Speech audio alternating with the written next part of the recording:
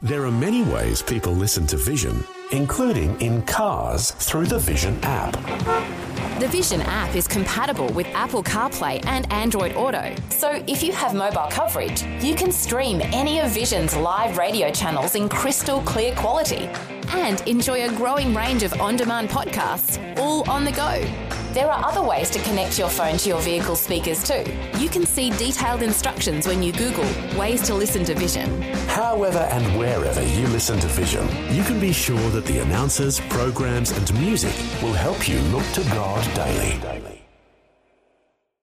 Life, culture and current events from a biblical perspective. 2020 on Vision. There is an important development in Victoria this week that has some Christian groups on alert. The Andrews government has brought forward the last sitting of the Victorian Parliament, and Christian groups say he intends to introduce conversion therapy legislation in this sitting. Well, as you may know, Queensland and the ACT already have conversion therapy outlawed. And as you know, as a biblical Christian, there is an acknowledgement of biological difference between male and female. Ed Sparius leads the organisation called Cause, a group that's been active in a move against gender-fluid teaching in schools and this latest development in Victoria towards outlawing conversion therapy. And Ed Sparius, a special welcome back to 2020. Thank you very much, Neil. Lovely to talk to you. Ed, same-sex marriage is legal in Australia, and one of the effects of that is that people who identify as homosexual are now forbidden, legally in some states, from seeking any sort of help to change. And then, of course, there's the children in schools that are being, what some say, is actively recruited to changing their sexuality through gender-fluid ideology being taught in schools. Now, you're leading this, a pushback to governments outlawing people leaving their LGBTIQ lives. What have you got planned? Well, Neil, as you said, in Queensland and in the ACT, they've brought in what they call conversion therapy legislation, and that's a law that stops anyone who would like to help a person who says, look, I've got a same-sex attraction, a homosexual attraction, or I've got gender dysphoria. In other words, they feel like they might be the opposite sex. These people are now banned from being able to help. So you've got medical doctors, you've got psychologists, psychiatrists, religious leaders. They're all being banned.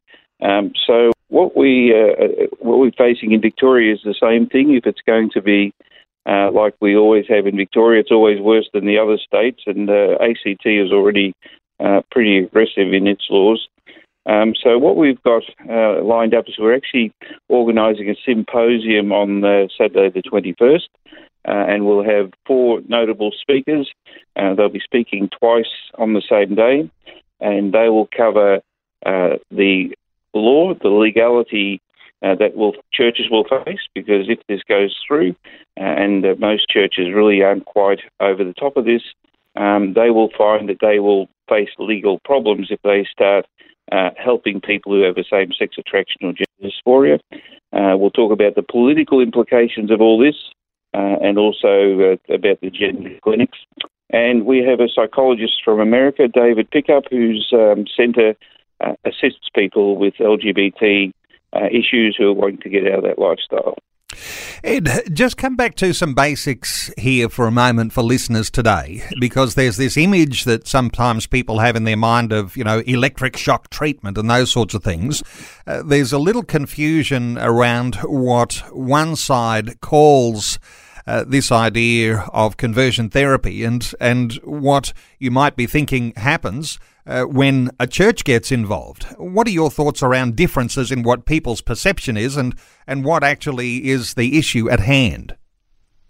Well, conversion therapy, and it's really been a relatively new name, involves what's called aversion therapies. And in the 70s, roughly 1970s, 80s, psychiatrists and psychologists in America, not so much Australia, they believed that homosexuality was a mental illness, and they tried to cure it, in their words. And so they did. They used shock therapy, certainly not the bilateral brain shock therapy, but shock therapies to different parts of the body, ice baths, physical abuse, and hormone treatments. to try and cure people of the homosexuality.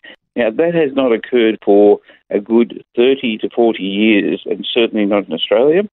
But what the proponents of all this legislation have done to get it pushed through the Parliament, they are waving this flag and saying that's what conversion therapy is. It's a terrible thing and needs to be banned, and we would totally agree. They're abuses. I mean, there's even instances of where people raped other people. They figured if someone was homosexual, say if you gave them heterosexual rape, they would then be cured. That's a crime, and that's against the law. What conversion therapy really entails these days, and has done for a long time, is professional counselling by psychologists, assistance by, say, paediatricians and doctors, and also then you have religious professionals who are taught how to assist people from a spiritual level, and there are ex-LGBT ministries, people who come out of the lifestyle and who assist each other. Now, that's what really entails the current situation as far as conversion therapy goes, and we wouldn't call it conversion therapy, we'd call it counselling. In fact, is it the case that these laws that are being enacted in states like Queensland or in the ACT and what might be proposed in Victoria aren't really about the idea that somehow or other there might be some sort of forced conversion from being a homosexual back to being a heterosexual, but it really actually locks people into the homosexual lifestyle, and they are not allowed to seek to be free from those things that they feel are binding them. Is that a way of expressing the sorts of things you're saying? Yeah, I think so. Look, we've for this symposium, we've got a bit of a slogan. We're simply saying conversion therapy legislation. It's the Must Stay Gay or the Must Stay Trans bill. That's exactly what's happening. It's the people in the LGBT community who are being oppressed and stopped from leaving that lifestyle if they want to. And look, everybody acknowledges you can't make someone do something they don't want. And some churches have certainly been guilty of trying that in the past. It's really up to the Holy Spirit to convict people if they're in that position. But very much people who want to leave that lifestyle, and they say they need assistance. It's not an easy thing to change. Will be banned from leaving it, and that's what we're opposing. We're saying it's a human right to seek happiness in your life, and no state has the right to oppose that. So your upcoming Zoom symposium, and you've identified the 21st of November as the date for that, and it's particularly aimed at religious leaders, giving them a heads up on how the law will affect them if there is a conversion therapy law passed in Victoria. So your message is to leaders here, and no doubt people who are particularly interested, but how important is it for leaders to be across this sort of legislation as it's coming into the Victorian Parliament? Okay, so it's actually targeting leaders and also the members of the various organisations. For the leaders, what we're really wanting to do is to get them up to speed on what they're facing if this goes through. The position they will legally be in, because if they stand up on the pulpit and start saying certain things, they may well find themselves with a massive fine or in jail. From memory, the fine in the ACT is about $24,000, and I think it's 18 months jail from memory first time round. And also then it's for the people in the pew. What we want is people to ring and to Zoom and to email their politicians. If the religious or the Christian and religious, so there's other religions involved as well, a community in Victoria and other states is massive. It would only take, several thousand in every electorate to start bombarding their politicians with emails, and in no time at all, those politicians are getting the message, either you listen to us or next time round, we're not going to vote for you because this is so important to us. And so what we're wanting to do is to activate people. In actual fact, we would really be happy if people started doing that now. They can come to our freetochange.org website. They can look at the materials there. There's statistics. There's also things that they can discuss with their politicians. There's testimonies of people, and they then have materials there that they can talk to their politicians. I cannot emphasise how important it is to be going and talking to the politicians, particularly David Davis. He's one of the Liberals who will be looking after this legislation, and we would really like to get that message across to him. So if you're in the Prahran area or even outside that, please contact him and send your emails and letters and phone calls his way. I'll mention that freetochange.org website address again in just a few minutes. One of the big issues here, and what ties in with the work that people will know you for, Ed, is this idea of children. And you've had such a good impact alerting people about the Safe Schools program, especially in your state of Victoria. But there's this transgendering of children, which is one of the big issues around this whole conversion therapy issue. What are your thoughts for children here? Yeah, and look, this is very much stopping parents from assisting their children. Dr. Whitehall, Professor Whitehall, who will be talking at the symposium, he makes it very clear that the statistics show that of the kids who feel that they might be in the wrong body, the wrong sex, the vast majority, if they're properly supported, and that means by psychological support, parent support, by the age of early 20s, they will have grown out of that. That's a fact. Here we have the gender clinic saying no. If a child feels like that, they should be transitioned. So you start dressing boys in dresses, and you start giving them cross-sex hormones or puberty blockers and then cross-sex hormones. And if they want, you start them, surgeries. And it's appalling when so many of these kids are going to go down the track and find their lives are destroyed. There's actually a Reddit subpage called RD Trans, has 16,000 members at the moment. A real lot of those are kids who've been sucked into this through this sort of gender harvesting almost, and their stories are heartbreaking. Now you have girls saying, how do I get rid of my beard? Or I've lost my breasts. And boys saying, my voice is so feminine, I have got breasts. It's heartbreaking. Now, last time we were talking, we were discussing a major academic study that you had underway. I wonder whether you've got an update as to whether that study is ready for release and could be considered in the government's decision-making in Victoria when they come around this legislation.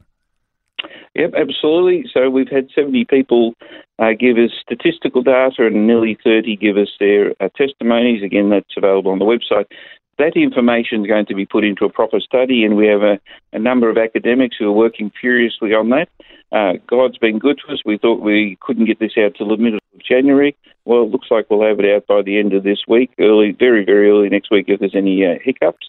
And so we'll have a paper that will actually point out that people with unwanted same-sex attraction or gender dysphoria and that have come to our side have shown that they can change. It shows that the change that they have is a huge improvement. Look, just quickly, suicidal ideation, they tell us, is down by 40 points. Anxiety down 49, self-image is up by 50, and there's a number of other life indicators. But they show that because they want to leave, they had support, and 75% of them had support, by the way, of professional or religious leaders. And of those people, a great percentage have gone on and stayed in their new lives. So there are many people who changed 30 years ago. I think from memory it was about 70% changed 10 years plus. So the change is long-lasting. It is beneficial, and it does happen. And that's exactly what all the proponents of this legislation are saying doesn't happen. Well, Ed Sparrius, let me give that website for listeners who might want to join into that Zoom symposium coming up on the 21st of November. The website is freetochange.org. That's freetochange.org. Ed Sparrius leads the organisation called Cause, and that website, freetochange.org, the Zoom symposium on the 21st of November. Ed, thanks so much for the update today on 2020. Lovely. Thank you very much, Neil. Have a lovely day. God bless. Thanks for taking time to listen to this audio on demand from Vision Christian Media. To find out more about us, go to vision.org.au.